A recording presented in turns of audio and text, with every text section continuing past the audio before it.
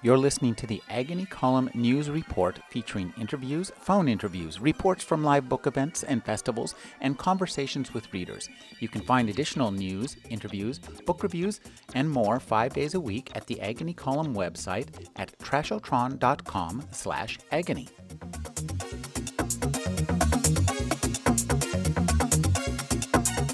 Our next reader is,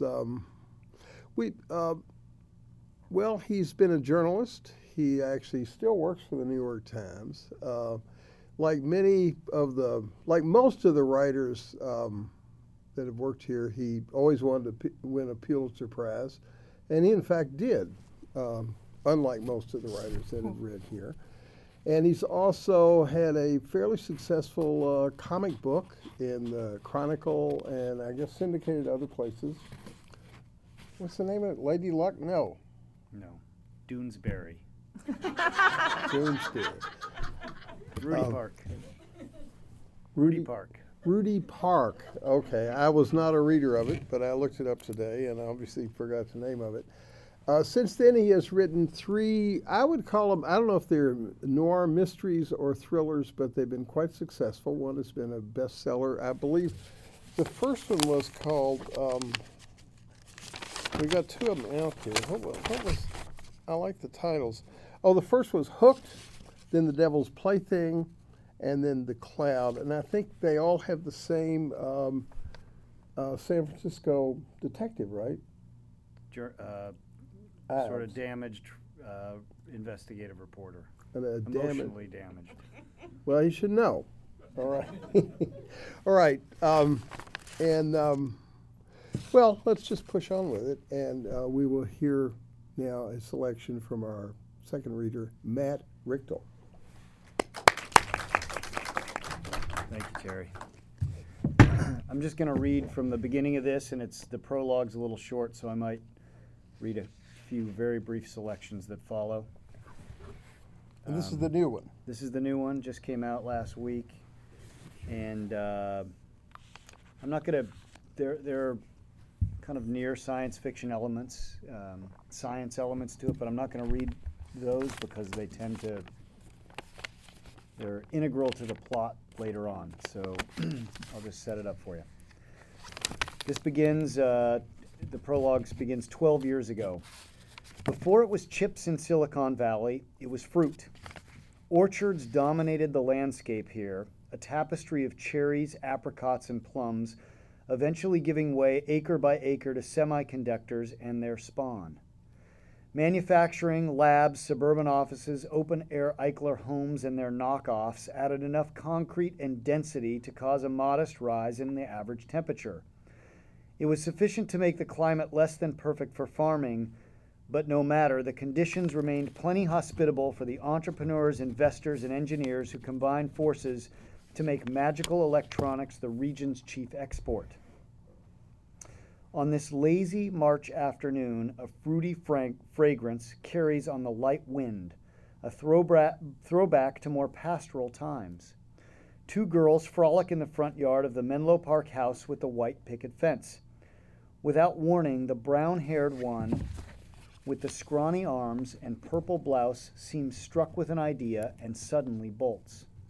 She opens the white gate, seeing something, hearing something, something otherwise unseen, and runs into the street like a fawn or an impulsive child half her age. She never sees the Volvo, nor its driver her.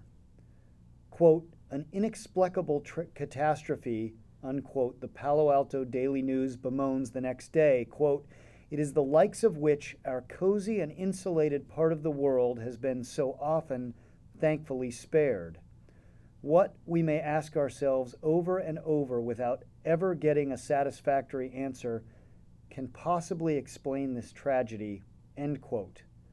Roiling change, the complex swirl of progress, a future seductive and foreboding. What can possibly explain this tragedy? The Cloud. So that's how the story starts. And have I exhausted my time, or may I? Not quite. You got about. No, go ahead. You're right. I'm going until you people nod off. So I'm gonna read a couple things that are not particularly integral to the plot, but I wanted this. I've always thought for some of the joy I've gotten out of science fiction is the respect in which it is almost satirizes our lives or it extrapolates from them. And I like to set my books in San Francisco because I love the place, and I also like to extrapolate from the place. So I'm going to read you a couple descriptions of this. This book is very much set in the place and time of either the San Francisco or just around the corner. And I'm going to read you a couple selections from that. And while I find the first one, please think among yourselves. I thought I had it marked. I'm reading Matt's book right now, and I will tell you that if you're a fan of the Bay Area, it's a great book because so many familiar places show up in different scenes. It's really quite nice. Go on. I'm still looking. You go on. Okay, here we go. So the main character in all three books is named Nat Idle. And in this one, his office is now on Polk. And he says, and after this prologue, in the first chapter, something extraordinary happens to him, and he's now gone back to his office the night after that thing in the first chapter. He says, we, the office tenants of the second floor, keep it locked to dissuade vagrants and the patrons of the retail shop that resides on the floor below us. It's a sex shop called Green Love that sells sex toys and paraphernalia that are made using sustainable and eco-friendly manufacturing processes and natural resources. Their tagline, guilt-free gasms. And just to follow up that passage, there's he meets early on this potential femme fatale, and she later shows up in front of said office and retail shop, and this is their exchange. She says, I know what you're thinking. He says that you must be pretty concerned to have taken off work and show up at my office in person. And she says that I'm not the sort of girl who loiters in the doorway of an environmentally conscious sex shop. The line, though it feels prepackaged, is delivered with enough poise to catch me off guard. She points in the window to a particularly well-endowed male prosthetic. Hung over it is a piece of string holding a sign that reads, BPA free. Quote, sure it has no toxic plastics, she says, but is it solar powered? Wind, I say, you have to be outside during a category, to use it you have to be outside during a category 5 storm. And I'll leave you with one final one and then yield the floor. If I can find it. I think I've got this one. So also on Polk, he has a favorite little hole-in-the-wall restaurant. And he says, 3 doors down is a hole-in-the-wall pizza joint where the dyspeptic Chinese proprietor with a world-class comb-over and perpetual laryngitis doubles as a holistic healer, offering 5-minute neck massages in a chair near the brick oven for $10. In Hollywood, everyone aspires to be an actor or writer. In San Francisco, a healer. I've run into a lawyer doubling as a yoga instructor and a school teacher who spends her weekends organizing silent retreats in Union Square. I love that. Thank you.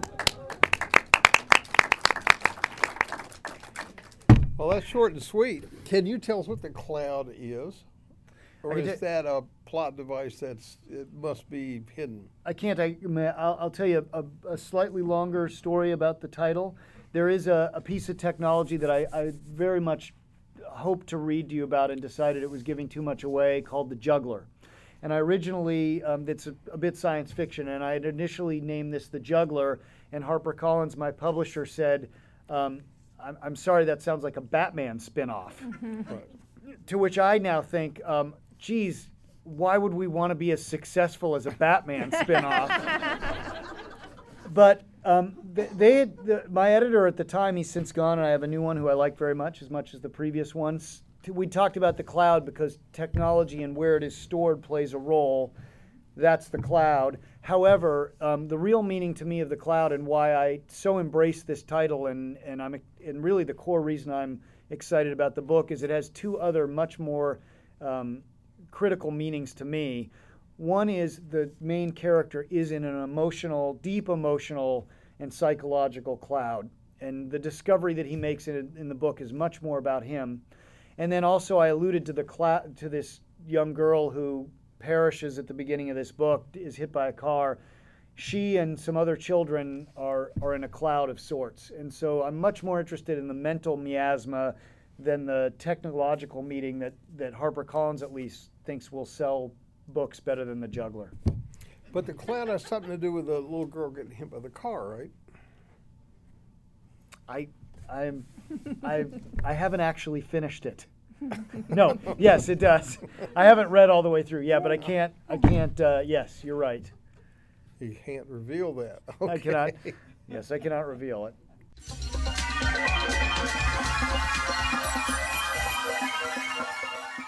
You're listening to the Agony Column News Report featuring interviews, phone interviews, reports from live book events and festivals, and conversations with readers.